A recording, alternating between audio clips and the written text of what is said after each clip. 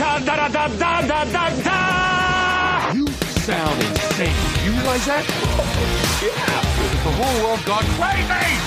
Seriously? Yeah. It's showtime. What's up, man fam? Welcome to another edition of the Mad About Movies podcast. I am your host tonight, Brian Gill. My typical co-hosts, Kent and Richard, are not here tonight. I'm joined by a guest. So I'm gonna introduce him in just a second here. It's the summer. There's a lot of movies going on. There's also a lot of scheduling stuff that happens in the summer. We all have busy lives and work schedules and things like that. So this week we decided we were going to kind of divide and conquer the various movies that are out. So Kent and Richard are currently, as I speak, reviewing Midsommar, which is a movie that I would never see in a million years under any circumstances whatsoever, but I have heard is very good, and they both saw it, so they're excited to talk about it. So that episode will be on the main feed as well as this one. That one may come out before this one. I don't know. So we also have a Stranger Things season 3 episode that's going to be out on the main feed. Kent and I just recorded that one, and then our VIP feed movie this week will be the 1984 classic, the masterpiece, Gremlins. So be on the lookout for that. So lots of content this week, especially if you're a VIP. One of our VIPs, you like that segue? One of our VIPs is here with me now. I am joined now by our good friend Sean. Sean, how you doing, man? Good, Brian. How you doing? Good. Thanks so much for being here, dude. Happy to be here. Sean is one of our, as I said, is a VIP. He is in the eye on the VIP. That's a level of patronage over at madaboutmoviespodcast.com/VIP if you want to check that out and sign up for that. Once you get to a certain level of patronage over there, one of the rewards is you get to be on a movie and a movie review and talk about the movie of your choice with at least one of us, as you have gotten tonight, Sean. You got one of us, so maybe you're not getting your money's worth. I don't know. So, Sean, I want to talk, we're talking Stuber tonight. We'll get into that here in a second, but I always like to ask the VIP a couple of questions and get to know you just a little bit before we get into the movie review. So I'm sure you kind of know what's coming, but I'll put you through the paces just a bit here. Have you seen a movie called Now You See Me? Yes, I have. It's been a while since I saw it 2, 3, 4 times. 4 times in the theater. And all I can say is that I'm happy that Jesse Eisenberg was able to get his act together after the Social Network and was able to do such a great movie and go on to be the Piss Jar guy. So yeah, it's a real it's upward momentum for old Jesse. Oh yeah, quite a move up from Now You See Me to. From Social Network to Now You See Me. Okay, second question, have you seen a movie called MacGruber? I have, yes. Great movie or greatest movie? Oh, greatest. Okay. All time. Good. Way up there. Perfect amount of 80s cheese, and I'm excited for the sequel once it hits Crackle Plus. It's perfect. Genuinely, we've been doing this show for so long, and one of the funniest things to me, and that is that part of our legacy, whatever that may be, however small and limited it may be, genuinely part of our legacy is how much people connect MacGruber to us, and that, like, when MacGruber is on HBO, we will get a dozen emails and tweets and stuff like that of people being like, hey, I just want to let you know MacGruber's on HBO now, so you got to check that out. And we're just like, yep, we know, and we're so thrilled that you reminded us so we can remind people. And so we've kind of spread the gospel of MacGruber, and I think have actually had an impact on that movie's success post DVD release and stuff. So that's great. Sean, what's your favorite movie of all time? I'm going to go with an old one and say Close Encounters of the Third Kind. Nice. Yeah, just watched that for the first time last year and was completely blown away by it. So awesome. Yeah, that's my favorite right now. That's great. Did you were you able to see it in theater when it released for the special edition or whatever? I think that was last year or the year before. No, I didn't see it in theaters. I got the special 4K blah blah blah and watched it there. The Laserdisc, cool. Yep. That's great. Yeah, I'd seen Close Encounters. We reviewed that on this show at some point, maybe on the VIP feed last year, the year before. But they did a re-release in theaters. It might have been 2017. I don't remember what. I feel like it was the 40th anniversary, but I could be wrong on that. Regardless, they released it in theaters, and I realized that this was like the last chance that I would have to see like a peak prime Spielberg movie in theaters for the first time, because every other one of his movies I've seen in the theater at some point or another. That one I hadn't, and so I went to check that out, and it was really cool to be in the theater for that experience and see that out. Last question, awesome. And then we're gonna get into our review here.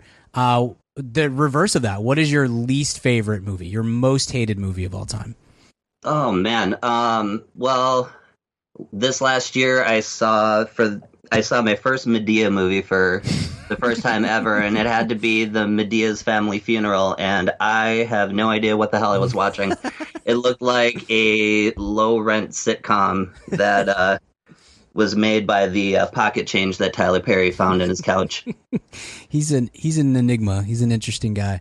One of my coworkers, who I'm very close with, is a huge Medea fan, and it is a point of not quite contention, but at least humorous contention between us because of the back and forth that we have with over Medea. So cool. Well, again, thanks so much for being here. And if you're interested, if you, the listener, is interested in finding out more about how Sean got to be here tonight, you want to check out, again, madaboutmoviespodcast.com/VIP for all the information there, and join up for bonus content and throwbacks and other kind of fun rewards that you get from their patronage. Let's talk Stuber here, Sean. I was excited about this movie quite a bit, to be honest. I thought the trailer was really good. I felt one of the things that I think you can tell from a trailer is tone, and I thought it had the right tone within the trailer for the comedy, action, buddy cop movie sort of feel that we were going for. I love both of the main characters here. I love Kamal, and I love Bautista, and I thought that they actually had they should fit well together on screen, and it would be a fun movie. I confess that I'm pretty disappointed in the finished product and wish that it had lived up to what I felt like was a really good trailer and a pretty good concept. I want to get into why I think this kind of failed on a lot of levels, and obviously is failing with audiences because it did not do well box office wise. It also did not do well with critics, and I'll pull that up and we'll talk about it here in a second. But Sean, I want to turn it over to you. I guess let's start with what drew you to this movie, because you did ask to be on this episode after I had to move you from another episode, and so it was at least your second choice. But what drew you to this movie? Did you see kind of the same things that I did with the trailer? Did it lead you to feel like we were getting something good here? And then just kind of give me your general thoughts on Stuber. Oh, totally. Yeah, when seeing the trailer, I kind of felt the same way that you did with, being a fan of Kumail Nanjiani and being, after The Big Sick, wanting to see what his next starring role would be. And then, Dave Bautista getting a opportunity to do a starring role outside of the Guardians movies. So I thought that, going by the trailer, it looked like it was going to be really good, but yeah, I felt the same way. I don't know if it was the writing or what the direction of the movie was, but yeah, I agree. I was really disappointed that it wasn't more interesting than it could have been given the premise. Sure.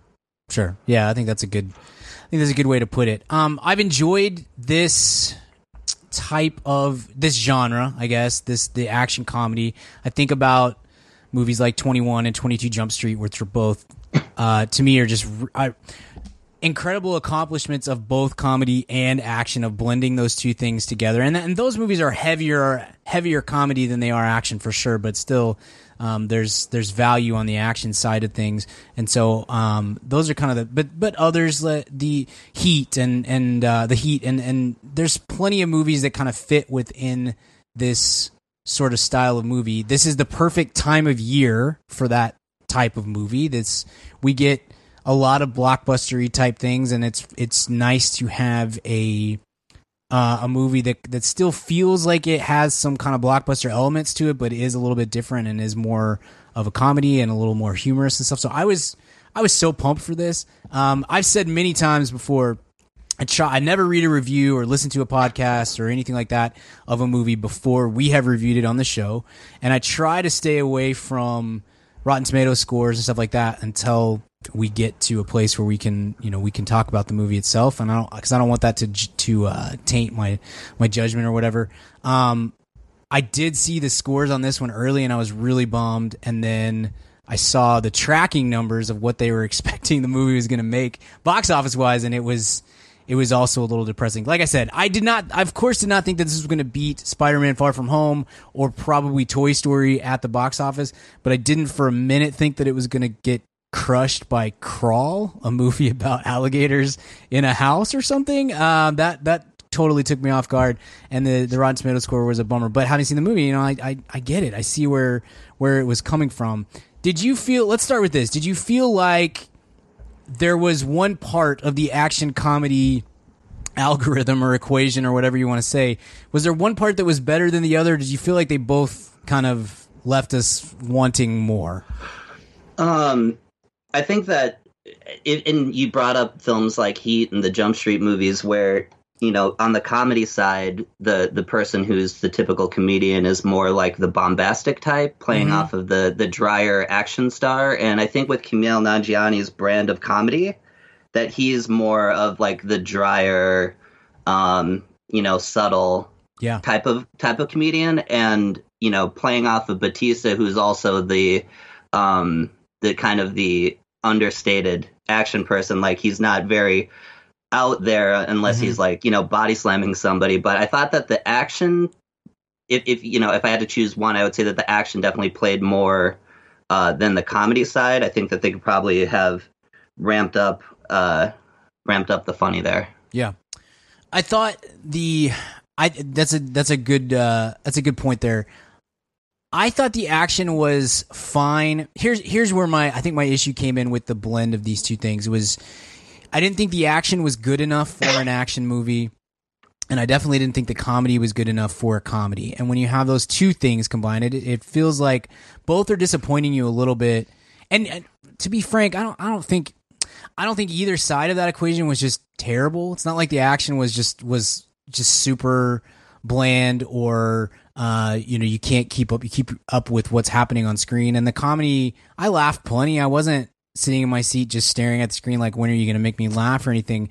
But they both there just seemed to be something off in the mix of those two things. And when you do that, when you have I tend to feel like when the mix is wrong, even if the action's good or passable and the comedy's good or passable, when those two things don't come together, you start to feel like both sides of it are bad, are worse than what they actually are. Does that make sense? Are we on the same page there? Oh yeah, totally. And from an action standpoint, I felt like it just kind of led to the next set piece. Yeah. Instead of just being kind of like an integrated story where you integrated the comedy more with the action, it just kind of led to, okay, we're going to the strip club, and then we're going to the vet's office, and then, we're going to the meetup and stuff like that. So it could have been integrated a lot smoother to make it more of an action comedy instead of an action movie that tried to be a comedy, which it kind of felt like. I think you're spot on there. Let's say at this point we're in spoilers. I don't know that it matters because not a lot of people saw this movie. So, but yeah, I don't want to have to worry about spoilers from here on out. It's a pretty standard action comedy kind of movie. So, hopefully it wouldn't be a big concern anyway. But we're spoilers from here on. I thought like I said at the outset, I really enjoy both of these people. I think you're right that they both kind of have a style of humor that maybe needed somebody to play that off of, and neither one of them are the Chris Pratt to Bautista's Drax or whatever. You kind of needed that. It's similar to like when CBS rebooted The Odd Couple with Matthew Perry and Thomas Lennon, where it's like, well, they're both the same person. Like, that doesn't, the whole point of The Odd Couple is the difference in their personalities and stuff, and they both have the same persona on screen. It kind of was like that. I thought Bautista was funny in his own right, and I thought Kamal was funny in his own right, and more so than Bautista.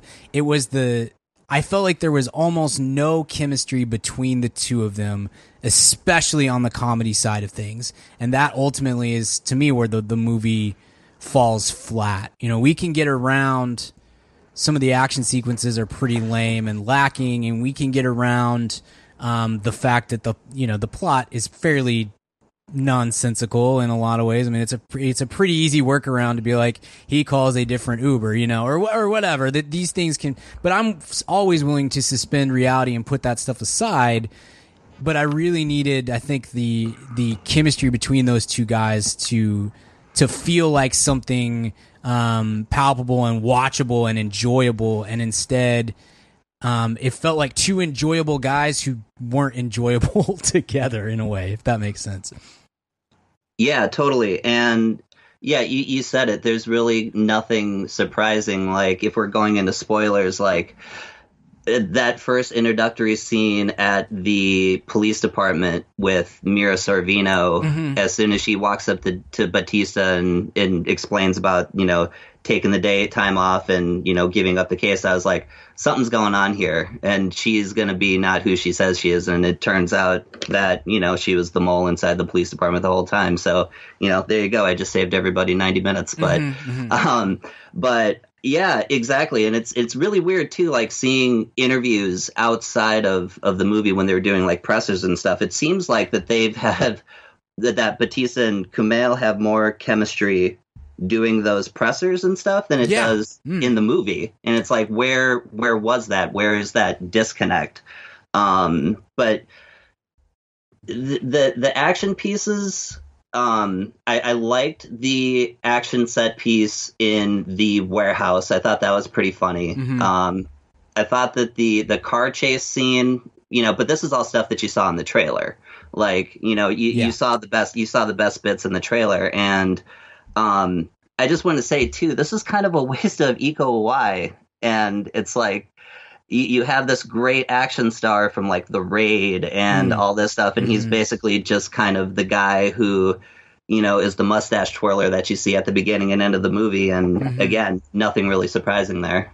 Yeah, no, that's a great point. And unfortunately, that I don't know if you saw Mile 22 last year, the Wahlberg movie. My God. That was my least favorite film of last year. That was a frustrating 100 minutes. Yeah, that was, I can't remember if it made my bottom 10 of the year, but it was certainly in the running if it didn't. And that was the same thing. I was like, I walked out of that movie being like, I mean, that dude was awesome, and he's barely in the movie. He's barely used throughout the course of this thing. That's probably not what we really should have been going for. You maybe messed up the power dynamic of Mark Wahlberg versus this guy, because he's much better. He's much better. Yeah. And then not a great, and you know, it's unfortunate. I mean, I fall into this too because I don't watch very many foreign films either. I have seen The Raid, and he's awesome in The Raid, and that movie's great.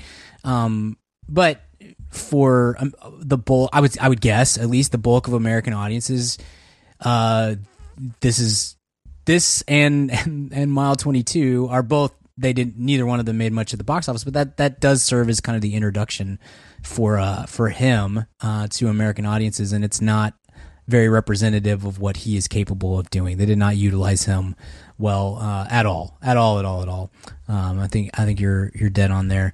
What do we do? What do we make of Bautista? Let's go with that, because I'm not a wrestler. Goodness, I can't even talk. I don't watch WWE. Richard and Kent always make fun of me for having zero interest in this, and I play to the bit of like I know who the Undertaker is, and that's about it. That's where my knowledge dropped. But I do love these guys that come out of that world and get into more real and or serious acting, or action movies and that kind of thing, because I think they're all very talented and are highly charismatic and fun to watch and all that stuff.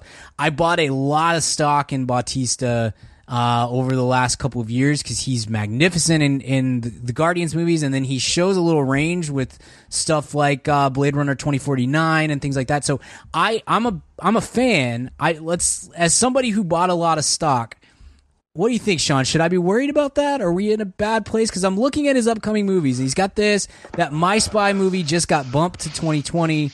And then he's got a couple other movies that I'm a little nervous about in the mix, as well as obviously Dune and Guardians of the Galaxy 3. But are we looking at just kind of a blip on the radar, or do we think this is something that maybe we stretched him a little too far? What do you think on that?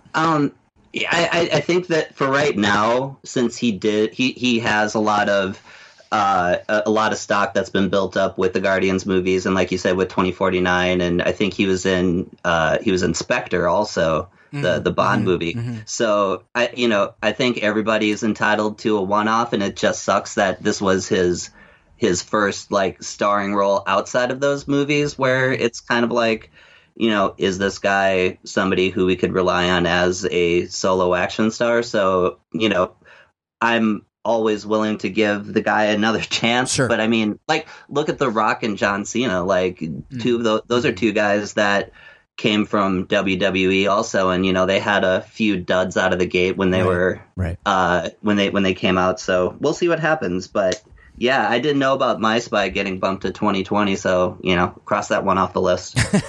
That was another one too that I thought the trailer for it was pretty reasonable and had some laughs, and I thought, oh, that could be for August, that could be fine. And yeah, apparently it's not the case after some of the test audiences and stuff. I think. I guess I would say I feel a little less good about all the stock I bought on him, but I don't feel like it's going to be a waste or anything like that. And I think Kamal is safe. If I would put both of them in the same camp of most of the problems with this movie are not their fault. Maybe a little bit more so on Bautista. I didn't think that he brought quite what what the movie needed from him, more so than Kamal. I think he did about what he was supposed to do within this. It just turned out not to be that great of a movie. That's my take anyway. Would you agree with that, or you feel like I should hang a little bit more on him?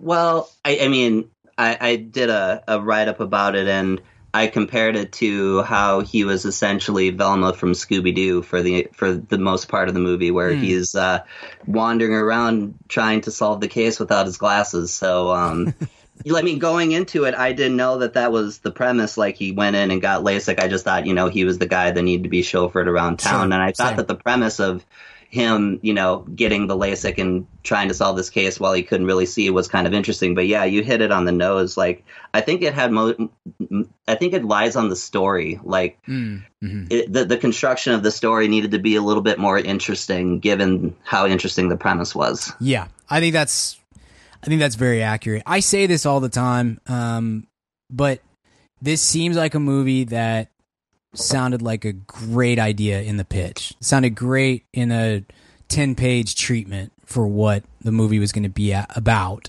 The conceit is funny, and it's just, hey, we're going to get these two guys. They're complete opposites. See, this guy's a big, strong, manly dude, and this guy is a kind of a goofy, lame comedian, and it'll be great. It'll be fun. We'll use Uber as this major conceit it'll be very relevant and great.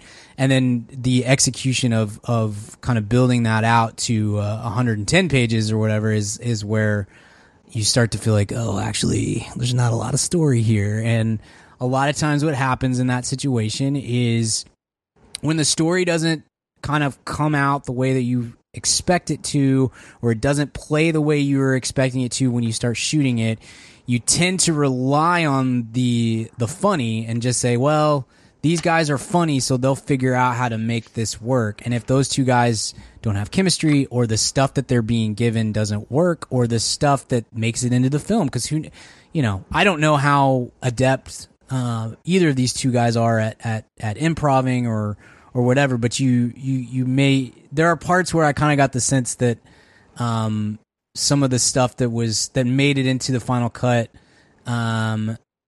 maybe wasn't the best material that we could have come up with as a kind of as all of them coming together to figure out the best jokes and the best way to put this thing together, and it just started to feel a bit haphazard at times, and it gave me the feeling that I get from this kind of movie too often, where it's like they were relying way too heavily on these two people are funny, so therefore that will make this movie work, and that will make it a passable movie, and unfortunately, I don't think that that's totally the case. I also think, Sean, I felt like the whole bit with Kamal and his not the girlfriend, his business partner, and the kind of the love that he has for her, and whether or not it's returned and stuff. I needed that to either be a little more prevalent within the story and have some significance within the story, or be funnier, or just be cut altogether, because it didn't add anything to the story for me. Yeah, same. And kind of on that note too, like the whole with Batista's daughter, that kind of felt like another thing with the love story with Kamal and the girl with the spin class. Yeah, like we need to have something that they can play off of to make them feel like there's something more than well, he's the Uber driver and he's the cop, so we have to kind of give them a side story. Yeah. But yeah, it definitely felt a little shoehorned in, and I agree. It could have been, again, much like the entire movie, could have been a lot funnier, or taken a lot, maybe a little bit more seriously, I think, in terms of the Batista and his daughter. But yeah, it just kind of all played as a goof that didn't come off as well as it could have. Yes. No, I 100% agree. I think you could have gone more serious or less serious and more funny. Either way would have been fine. But I think that I think the Betty Gilpin character, Becca, and the Natalie Morales character, Nicole, the daughter, like both, they're fine. It's just, I think probably we could have taken the screen time. We could have just cut one altogether and taken the screen time from one and given it to the other, or vice versa. Natalie Morales is really funny, and she I think has some real screen presence, whether it's Parks and Recreation or Abby's Place, or the various things that she's been a part of. I think she's really funny. I just think that would have been a better idea to kind of streamline that whole storyline. If we're going to have this kind of the romance element hanging out there in the balance, then let's pick a lane and stick with it instead of kind of dividing between those two things. Would have been the way to go. But I feel like that's pretty. That would have made for a better experience overall. But yeah, I mean, I like I said, I'll ask you if you feel like there's anything that is just terrible that we need to point out, or if you feel like it's more just kind of meh and mediocre throughout. I don't know if you have something that sticks out to you. No, I don't think that there's anything terrible about it. It's just kind of fine. Like the action is fine, the story is fine, the comedy is fine. There's nothing surprising. I mean, it's just an okay way to spend an hour and a half in an air-conditioned movie theater. And if that's what you're looking for, then so be it. Or you can see anything else. But if you're hard on your luck, then go and see Stuber. That's kind of the the anthem of 2019 at the theater. It just has been. It's been a lot of meh to meh plus. It's just kind of like it was fine, I guess. I typically, I keep track of the grades that I give out through the course of the year, and I have for I don't know, maybe almost 15 years now, and like a very cool person. And I think B- is probably the grade I've given out the least over that time, is it's just I like to be all in or all out. I'm not a big kind of middle of the road type of person in general, and I don't like to be that way in my reviews. And we've said on this show 1,000 times, like, the worst kind of movie to review is a C+ to a B kind of movie, because it's just harder to talk about. I want all movies to be great, but if they can't be great, I'd rather them have the decency to be terrible, because it's just, at least there's something more to talk about there. And I feel like I've given out a ton of B- this year, and it just has been that range, that C to B range has felt appropriate for so many movies this year, and then just kind of falls into that whole, the idea of like, it was fine, it was, whatever. I'm never going to think about it again. I'm never going to encourage somebody to go out and see it, but if you do, it's like there's worse ways that you could spend your money and your time for sure. Yeah.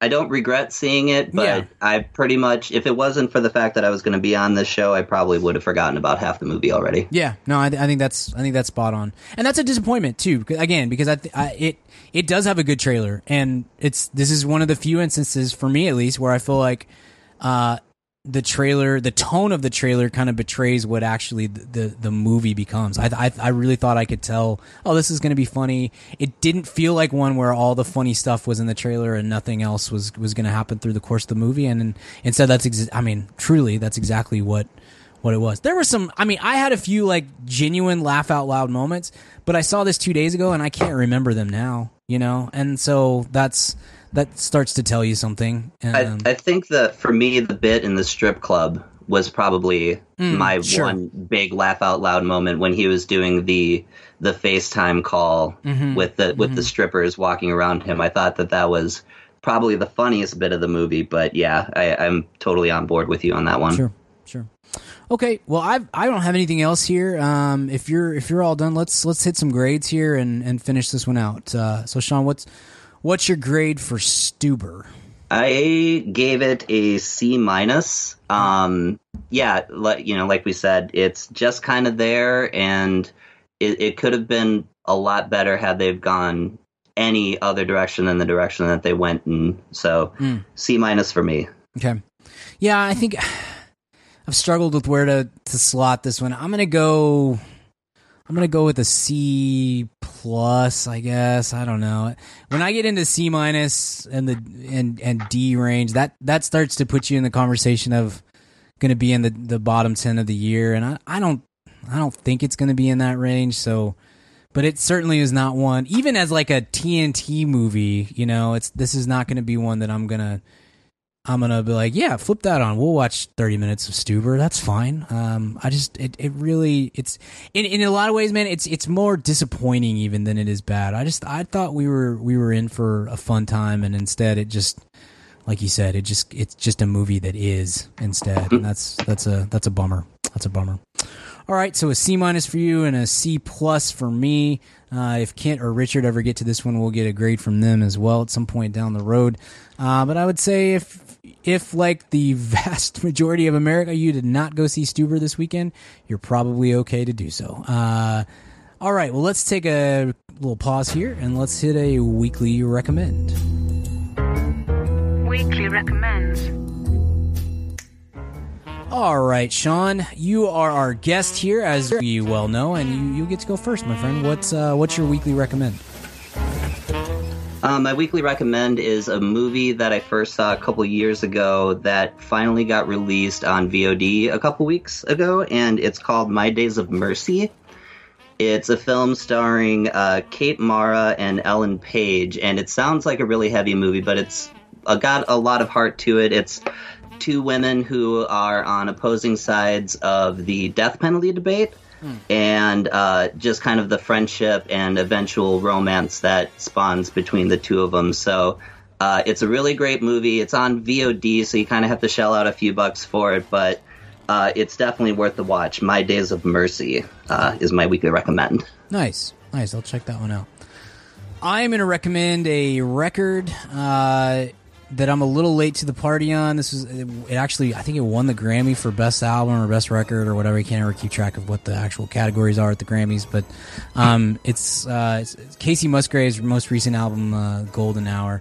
And I've listened to this a little bit on streaming and various platforms like that, but I'm a vinyl head, I guess, and I'm still very big into actually owning media, which makes me very weird at this point, but I don't pay as much attention to something when it's on streaming. It's just the background for me. If it's Spotify or Amazon Music or whatever, I'm happily put that on while I'm working or doing something, but I don't know, it's like a built-in preoccupation or something where it's like I don't really give it the attention that I intend to until I'm actually listening to the whole album, and usually in a vinyl format or something. So anyway, I bought this record at a local record shop here and popped it in. I bought it with like 4 other records at the same time that I was really pumped about, that I'm more excited about probably, and put this one on, and it has become my favorite of the group that I bought. It's a great record, and it touches on, I don't know, it's a little Americana, it's a little bit 90s country, like it's very catchy. Her lyrics are really well written. She's got a great voice. It's a great record. And it has a couple songs that have a little more depth to them too than the kind of the standard poppiness of it. So I would venture to, I'm not a big country fan. I like kind of alt country and Americana type music quite a bit. That maybe at this point maybe my favorite genre, but I'm very resistant to stuff that is typically labeled as country music. And even such, I think I would say that if you're not a country fan, I think you could quite enjoy this record because it's really, really good. So check that out. Again, it's Casey Musgrave's album, Golden Hour. So check that out. Sean, thanks so much for being here, man. If our friends on the internet, and there are many, are looking to track you down, to get in touch with you, where might they find you? I am on Twitter and Instagram at MovieBurb, MovieBirb, and you can find all of my reviews at movieburb.com. Awesome. Thanks, man. I'll check that out. I always love the finding out the VIPs that have podcasts and written content and stuff like that. So I'll definitely have a look at that. You can find me at bgill12. You can find my writing at madaboutmoviespodcast.com and the Mad About Movies podcast newsletter. You can find the show on Twitter at Mad About Movies, on Facebook, Mad About Movies Podcast, Instagram, Mad About Movies Podcast.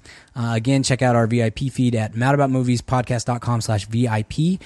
Go on iTunes, leave us a 5-star review. That always makes a big difference for us as we try to fight against all the other various movie podcasts out there. It's a very bloody brawl every single week, and we greatly appreciate your help in winning those wars. Again, here on the main feed, you're going to have a Midsummer review available to you pretty quickly. You'll have a Stranger Things Season 3 episode as well, and then Gremlins Throwback will be on the VIP feed this week. Next week, we'll be talking about The Lion King, the reboot, remake, whatever you want to term it. And we're very much looking forward to that, or not looking forward to that, depending on who you talk to on this show. Thank you so much again for listening, and until next time, we will see you at the cinema. Goodbye. Hey, baby, I hear the blues are calling, tossed salads and scrambled eggs. And maybe I seem a bit confused. Yeah, maybe, but I got you pegged. But I don't know what to do with those tossed salads and scrambled eggs. They're calling again. Scrambled eggs all over my face. They're making me yah-yah. Tossed salads and scrambled eggs. They're calling again.